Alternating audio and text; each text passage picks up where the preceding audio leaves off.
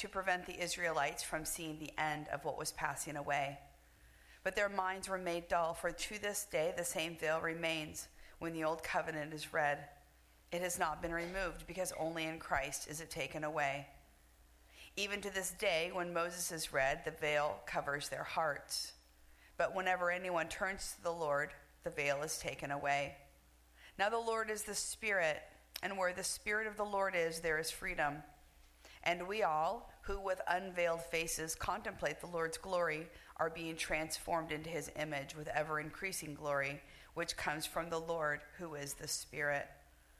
Therefore, since through God's mercy we have this ministry, we do not lose heart. Rather, we have renounced secret and shameful ways. We do not use deception, nor do we distort the word of God.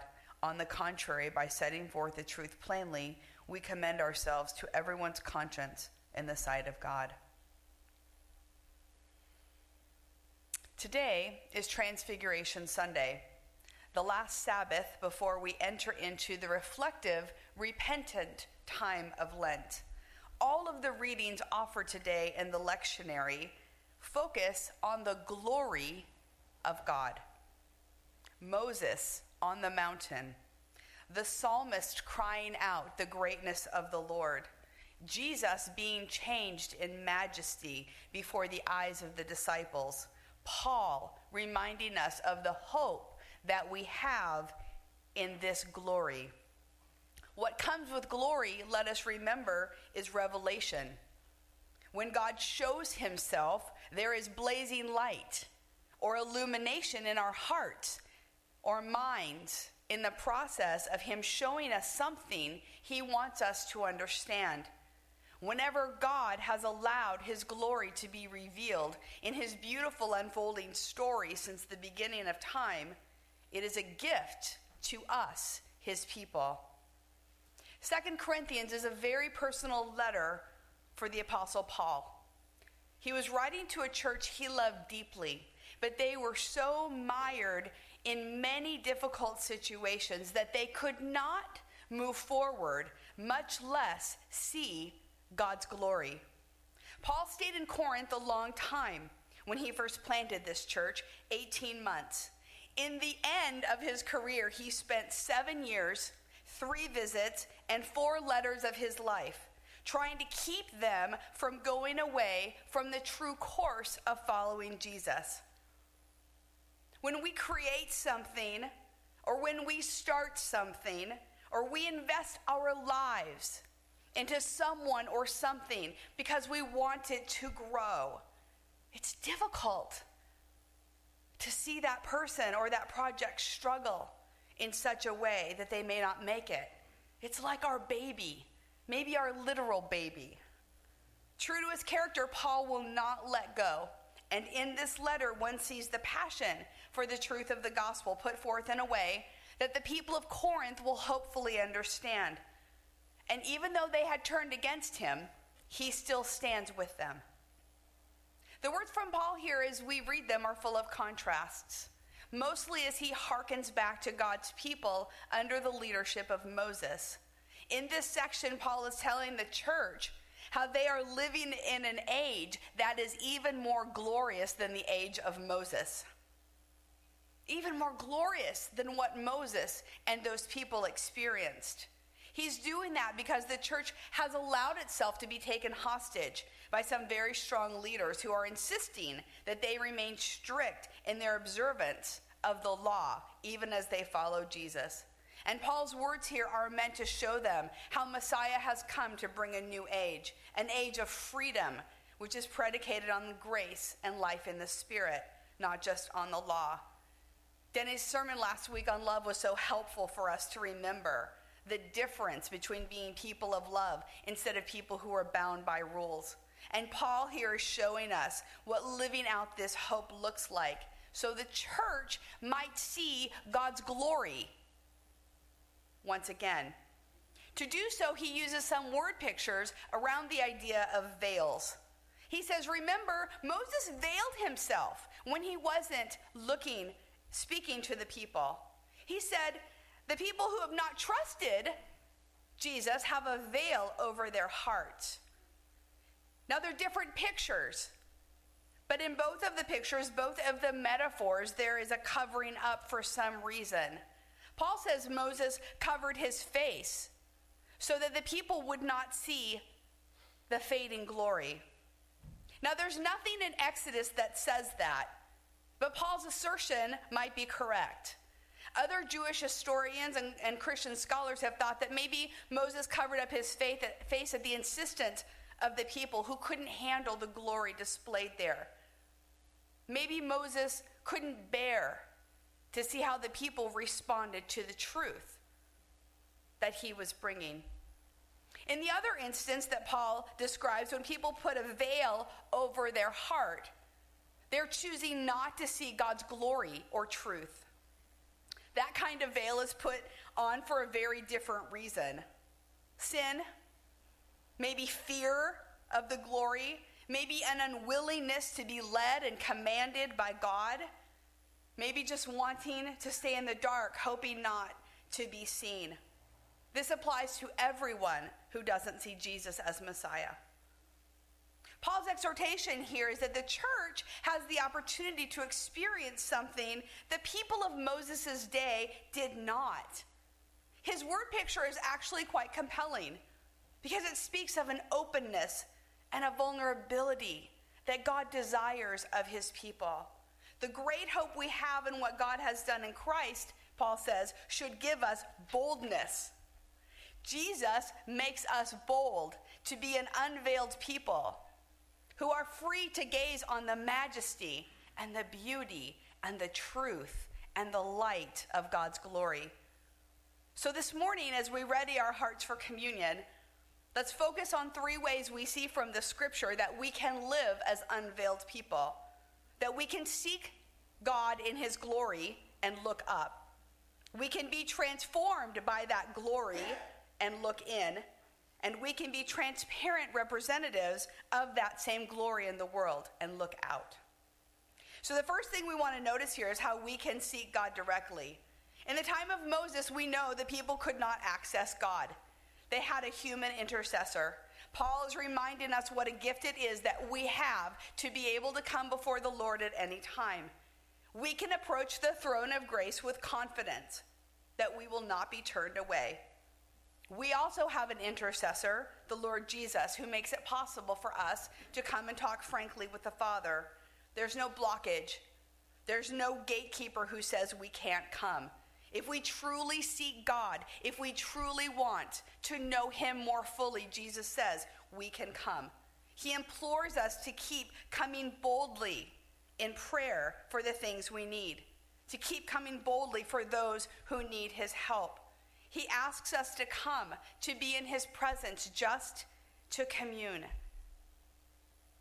just to be with him, so we might find unity through his Spirit for our lives and for what we do.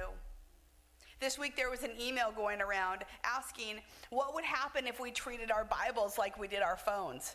And I was like, I don't want to read that. And then I stopped and I thought, well, maybe I should think about this for just a minute. It is an interesting and somewhat uncomfortable question in many ways for those of us who love our phones. As a culture, some of us are very tied to our phones. We look at them for answers. Sometimes when we are in the middle of dinner with other people, we want to see who's contacted us every 5 minutes. We want to stay current with what is happening, so we have these things that pop up, and we're rarely without it, sometimes putting ourselves in peril while we're walking or while we're driving, not looking where we're going.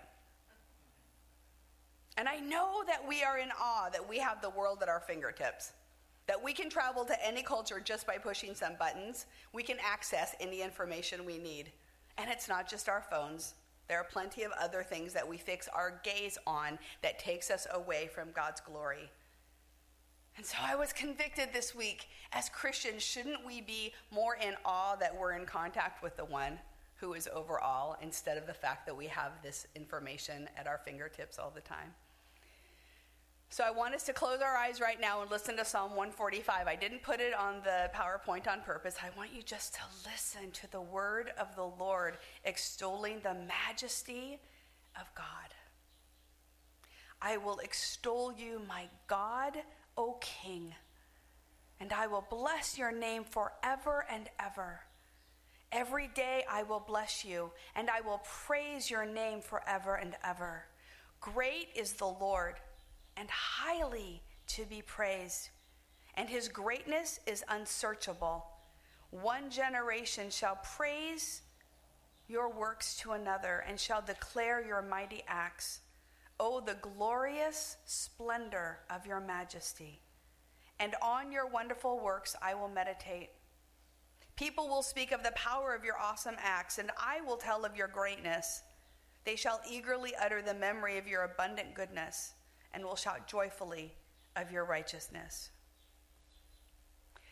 Let's not be a people who are veiled by the things of the world in a way that we cannot see who God is. Let us not be so comfortable with God, lest we forget that he is full of such glory that would make us fall on our faces and tremble with fear if he so chose. Do not mistake his love and freedom for weakness. He is enthroned in majesty. So let us approach today and be thankful. Let us turn to Christ and allow the veil to be taken away daily so that we can see what is real. Let us look up and see the glory of God. The second way Paul exhorts us to be unveiled is by allowing ourselves to be transformed in his likeness. There's a progressive trajectory where God's Spirit makes us more like Christ, in what Paul calls an ever-increasing glory. This can be a difficult thing for us to lift our heads and allow the Lord to have full access to our souls. We're so used to covering up our shame and our rough edges, hiding who we are from others, that often we can do the same with God. We're so used to putting on what my friend Fred calls the best version of ourselves and being incredibly self-reliant that we forget that God wants to do a work in us. That can he be trusted? What will he do if we are very real with him? Oftentimes we have good reason for shielding ourselves because of deep hurt that we've suffered at the hands of judgmental and abusive people. It's understandable that we would think God is that way too. Paul tells us what we fear most and what we hope most for, that God will change us to be like him. He will make us more humble, more patient, more kind, more honest, more giving, more willing to serve than to be served, more like Jesus, the picture of how we can be if we allow him to transform our hearts and minds. So today, let's really look in and see us for who we really are and allow God to see us for who we really are, giving him full access for what needs to change. The third way we can be unveiled as God's people is by being transparent representatives of his in the world. In the beginning of chapter 4, Paul tells us that because we have received mercy, we have the ministry of setting out the truth plainly, allowing each person that we tell the truth to decide for themselves. This is a natural byproduct of the change God does in us. He changes us not for our sake, but for those around us who don't know there is no hope.